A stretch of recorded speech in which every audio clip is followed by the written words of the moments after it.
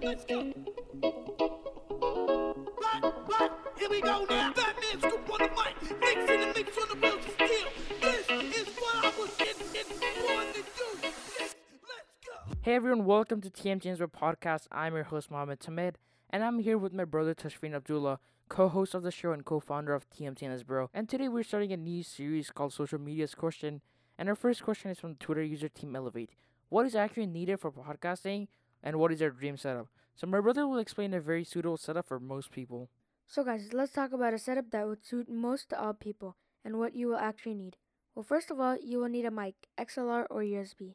Some sort of interface if it's an XLR mic stands, headphones, and some software to edit and upload your podcast. So the mic we recommend is the Rode PodMic. It is a very good microphone for most people. The PodMic will plug into the Focusrite Scarlett 2i2. It is a good starting point for an interface because it has two XLR inputs, so you can expand your setup later.